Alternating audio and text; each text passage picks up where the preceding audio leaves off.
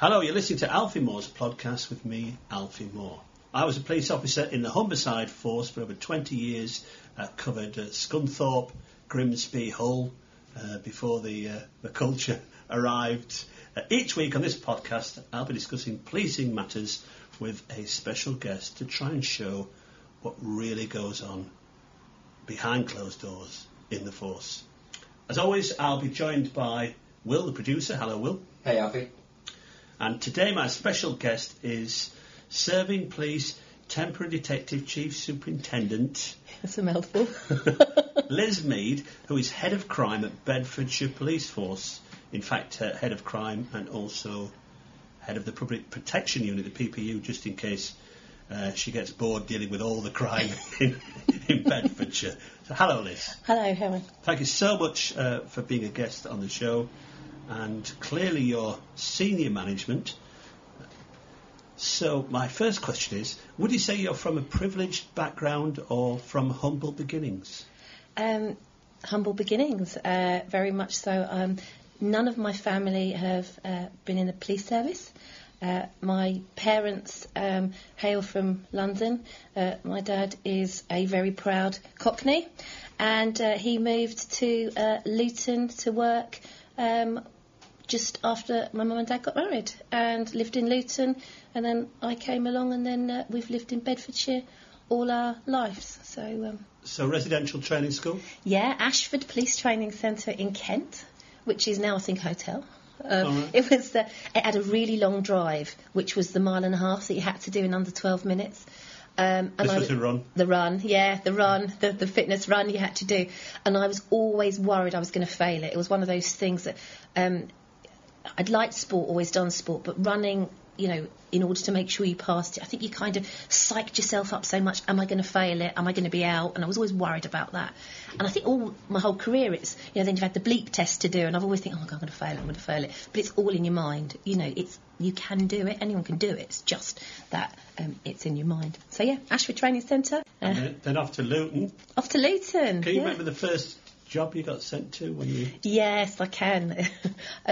My first arrest. So I had a tutor. Dave was my tutor, and he was really patient and really great. And I sort of got partnered with him. And the first thing you do is you did 5 weeks down the town centre, so down the Arndale Centre as it was called then in Luton.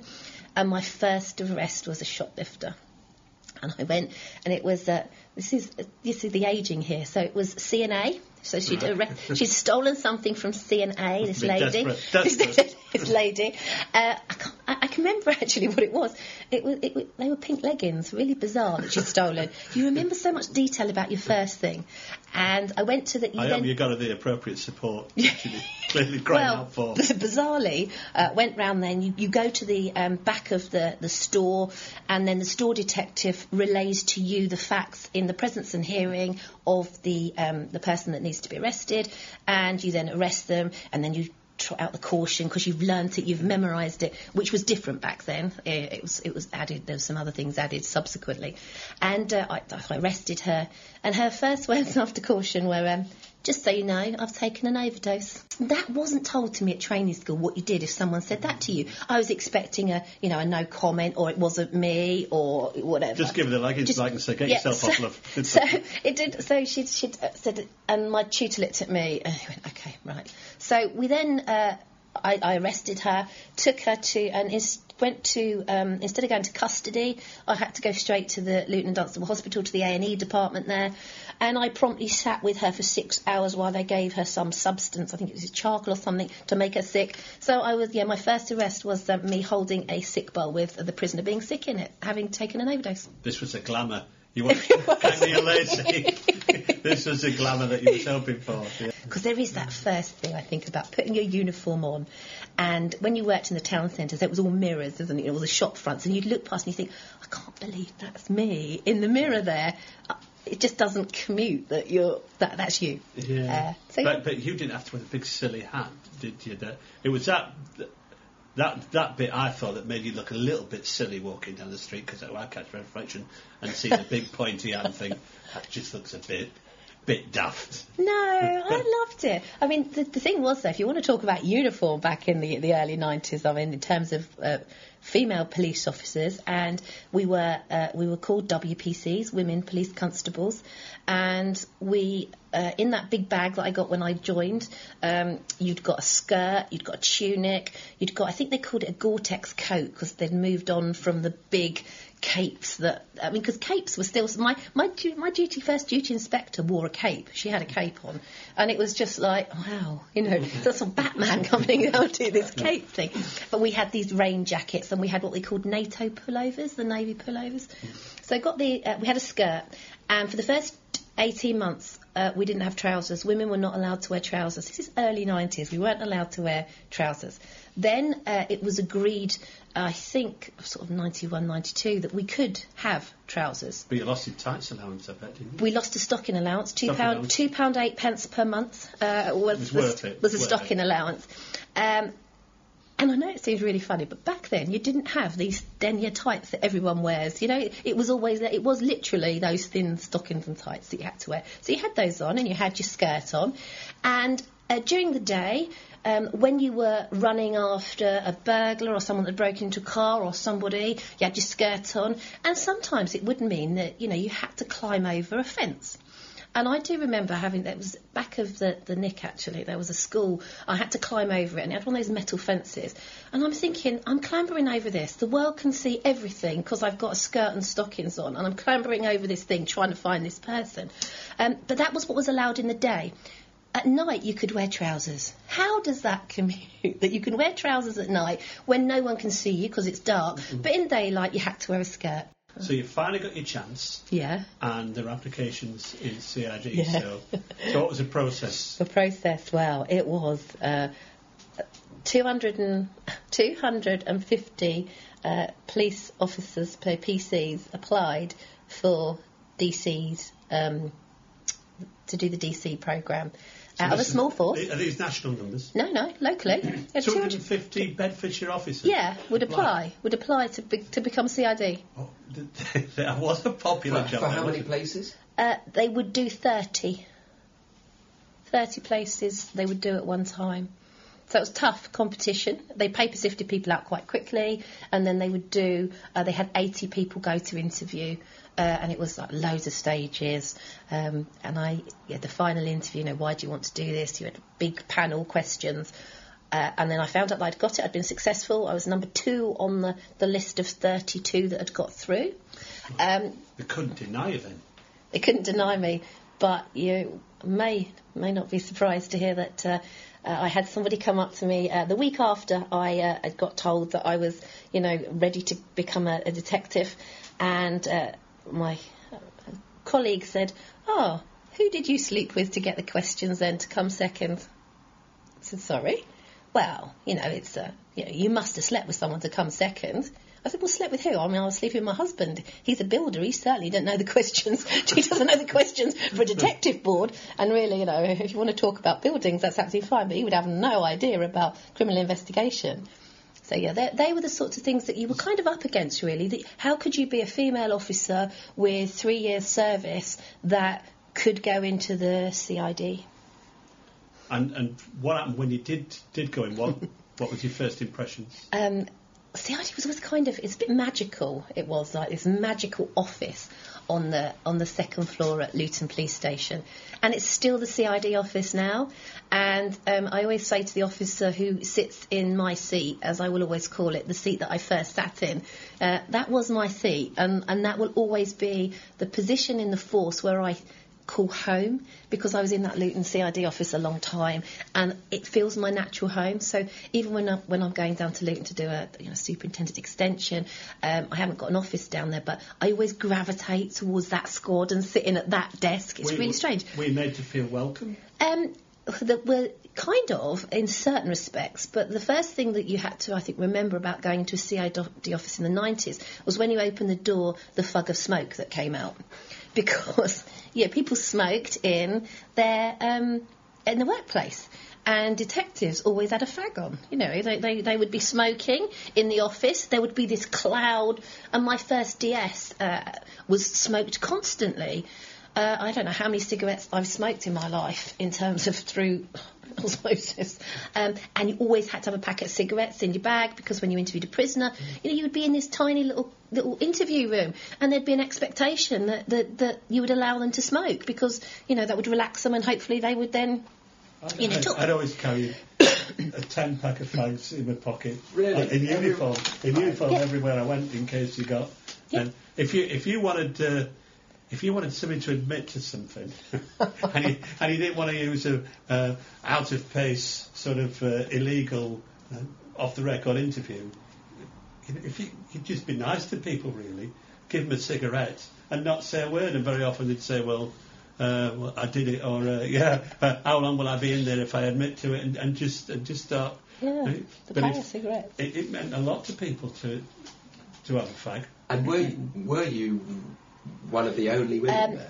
There was 2 women within the CID office, which was at that time it was an office of 40 people, and I was the second female detective within there. Was it a macho type job with amongst the guys, do you think? Quite a lot of macho things. I mean, I suppose this is where I thank my dad's love of football for coming in, for being able to always have a conversation, because, there's lots of languages, but the language of football and the language of sport is spoken internationally. And if you can talk about a football team, you can talk about the players, and not just on the surface, you actually know. So, they'd say to me, oh, what do you know about football? And I'll go, well, I've always followed it, yeah. And so I said, well, actually, my first match that I remember was 1978, was the Ipswich-Arsenal FA Cup final, and Ipswich beat Arsenal. And apparently that was a really good thing, because being a Tottenham fan, and I remember those things, Roger Osman scored, that sort of stuff, and the detail I knew about. So then people would think, OK, she's not just saying she likes football to try and impress or be one of the lads. And I've never wanted to be one of the lads. I like to be part of a group, but I've always wanted to be me, because I think it's really difficult trying to be something you're not, and trying to be authentic, really. And I was different going into the CID office. I was, a mum. We didn't have flexible or part-time working in 1996. Wasn't anything. You either worked full-time or you left the job. And, I had lots of colleagues that left the job because they became parents and families, and the job was not accommodating at that time. But we lost so much talent. So, how old were you when you first went to CID then? 25. 25. And what sort of jobs as a female in CID would you sort of get? So you'd have anything from a rape, a robbery, assaults, fraud. Did a lot of fraud cases. But were you more likely to get certain jobs because of your gender? I don't think I was, actually. Well, no, my DS was very fair around things, about what people were getting. Now, I did have a certain empathy with victims. I find it interesting that back then, my perception was that, for example, a sexual assault victim or a rape victim, we'd be much more direct. I'll not use the word aggressive, but we'd be much more robust in our questioning of the victim. And we got a bit of a kicking for that in the media after a period of years. Yes. And so we got a lot more careful and considerate and gentle, and went from a place of believing the victim. Yeah. And that was our initial starting point. Yeah. And now, looking at what's in the media, we're now being after some high-profile cases. Yeah. We're now looking at that, and the police are being criticised for starting from the point of believing the victim and not testing their account more robustly. But things have changed massively in lots of different ways. Having worked on the Vice unit, you had 16, 17-year-old girls that were working the streets of Luton, and they were referred to as child prostitutes. Now, I'm horrified now, in 2019, that terminology was ever used. But in the mid-90s, that's what they were referred to as a child prostitute, and it was around arresting them and dealing with them, maybe looking at social services. But now you wouldn't, that they are victims. They are they're exploited. They're child sex exploitation victims, and we must make sure that we're looking at their vulnerabilities and why they're doing those things, rather than using the criminal side of it. So you mentioned the Vice.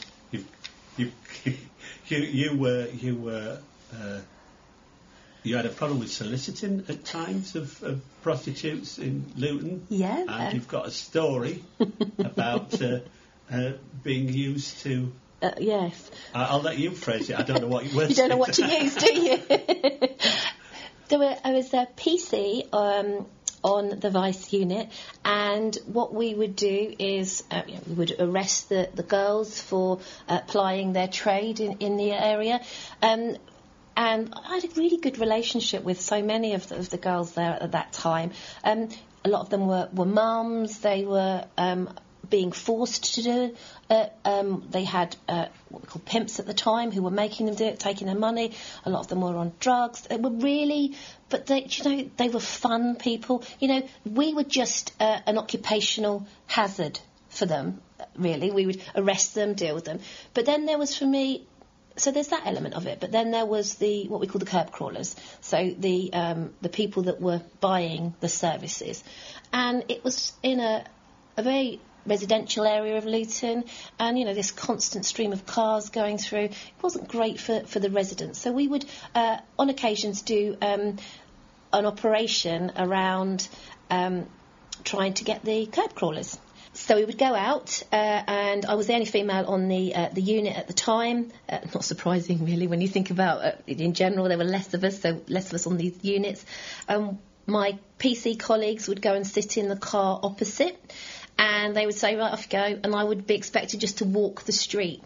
It makes it sound like it's something off of Pretty Woman. No, it wasn't. I'd be wearing just like low-heeled boots, my jeans, and a jacket, and just walk the street. So there's no entrapment sort of element? Not in terms of being sort of dolled up, dressed up, sort of to try and look like you were at work in the streets. It was just to be, in effect, potentially a member of the public walking through that area.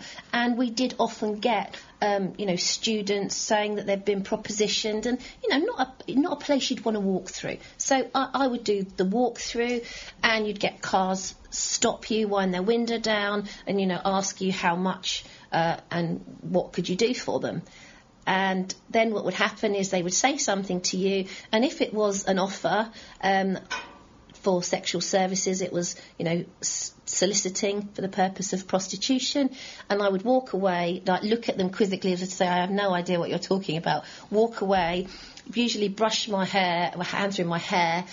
My colleagues would then see that signal, and then the person would obviously wind the window up and go off as if to say, she's obviously not working. Then they would go off for maybe a mile, and then the little blue light on the covert car would come on, and it was one of these old-fashioned blue lights that whirred around. You put it was a bit Cagney and Lacey, wasn't it? Put in the blue light on top of the plain car, magnetic, with the wire down to the cigarette light, and then it was fun. I have to say, it was great fun. And then they would whir off, and then I would be picked up by another colleague, put in a car, and I would go. They would be stopped maybe a mile down the road. Then I would get out and I would produce my warrant card and go, good evening, sir. Do you remember the conversation we just had back in the road in Luton?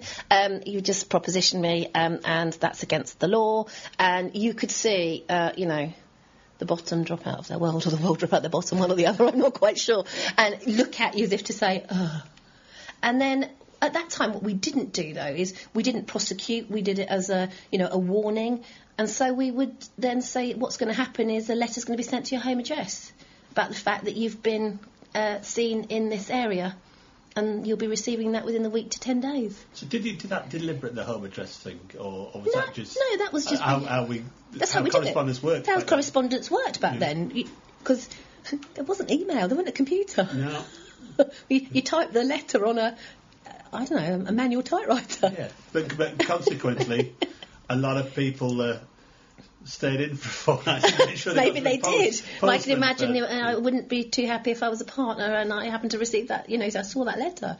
Yeah, you'd have quite a lot of explaining to do. And that was the general idea, was I think back then, to say, well, do you know what, you're a nuisance to the residents here, you're committing offences, we won't prosecute you, but what we will do is we'll just give you. Was there a type to the type of guys? No, there wasn't. It was really interesting because sometimes I'd look at them and I think, what on earth are you doing here? Why are you trying to, pick up a prostitute for sex in this area? I just couldn't quite compute it really. Well, because they look so normal. They look normal. There were.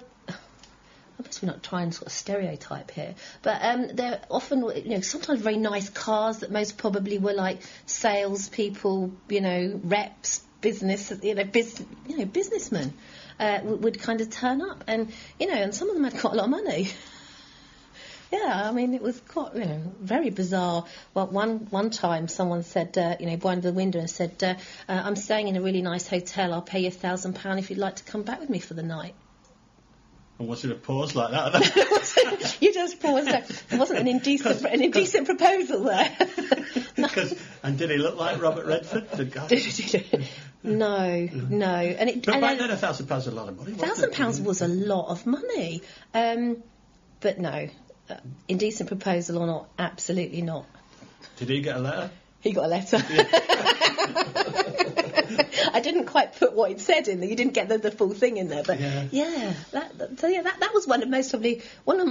But that's very flattering. You think it's flattering? Yeah, I bet you was. I'd be like, wow, I've just been. I mean, nobody ever offered me £1,000 for anything in the whole time. I don't think my colleagues could quite believe it because they're just like, they offered you what? Yeah, thanks. No. Do you think it was an effective deterrent, or did you see a lot of? Would you run into the same people again? No, surprisingly not. I didn't see the same people twice when we did it. So I think there was and what we'd do is, there'd also be the thing about logging registration numbers back then.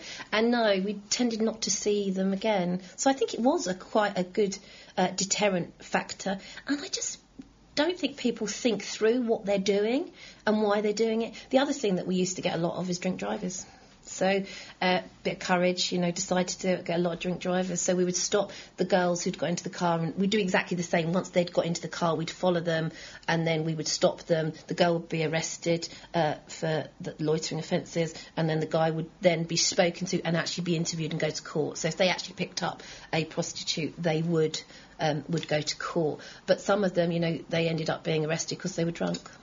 Would we use that same tactic now, or has that changed? No, I don't think we would use that. Would we consider that too intrusive these days? Yeah, I think we would also. Well, I think what we try to do a lot around people that the on-street prostitution is look at how we can support the girls that are doing that, and how can we try and take it off of the street, how can we make them safe, because the other thing that we also used to have quite a lot of is where they would be robbed for their money, they would be the victim of street robberies, and also victims of sexual offences, when it went dreadfully wrong for them as well. And so they're very much victims in relation to that. So you finally got promoted to sergeant. You weren't in a rush. I wasn't in a rush. You can't hardly say I was in a hurry. So in 2006, my son was 10, and I decided that was about the right time to maybe look at promotion.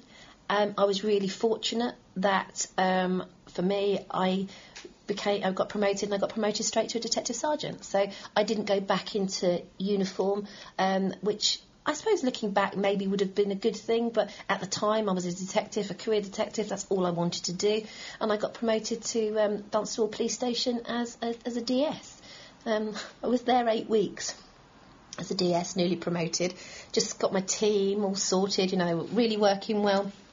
And then I got a call from the Deputy Chief Constable to say, Liz, I need you to come to a meeting next week. There's going to be a small team there, and we're going to use the Proceeds of Crime Act on a organised crime group, though they weren't called an OCG then, but an organised crime group, to try and dismantle their assets. And we want you to be part of that team. I was like, OK, so it's be about 4 to 6 weeks' work.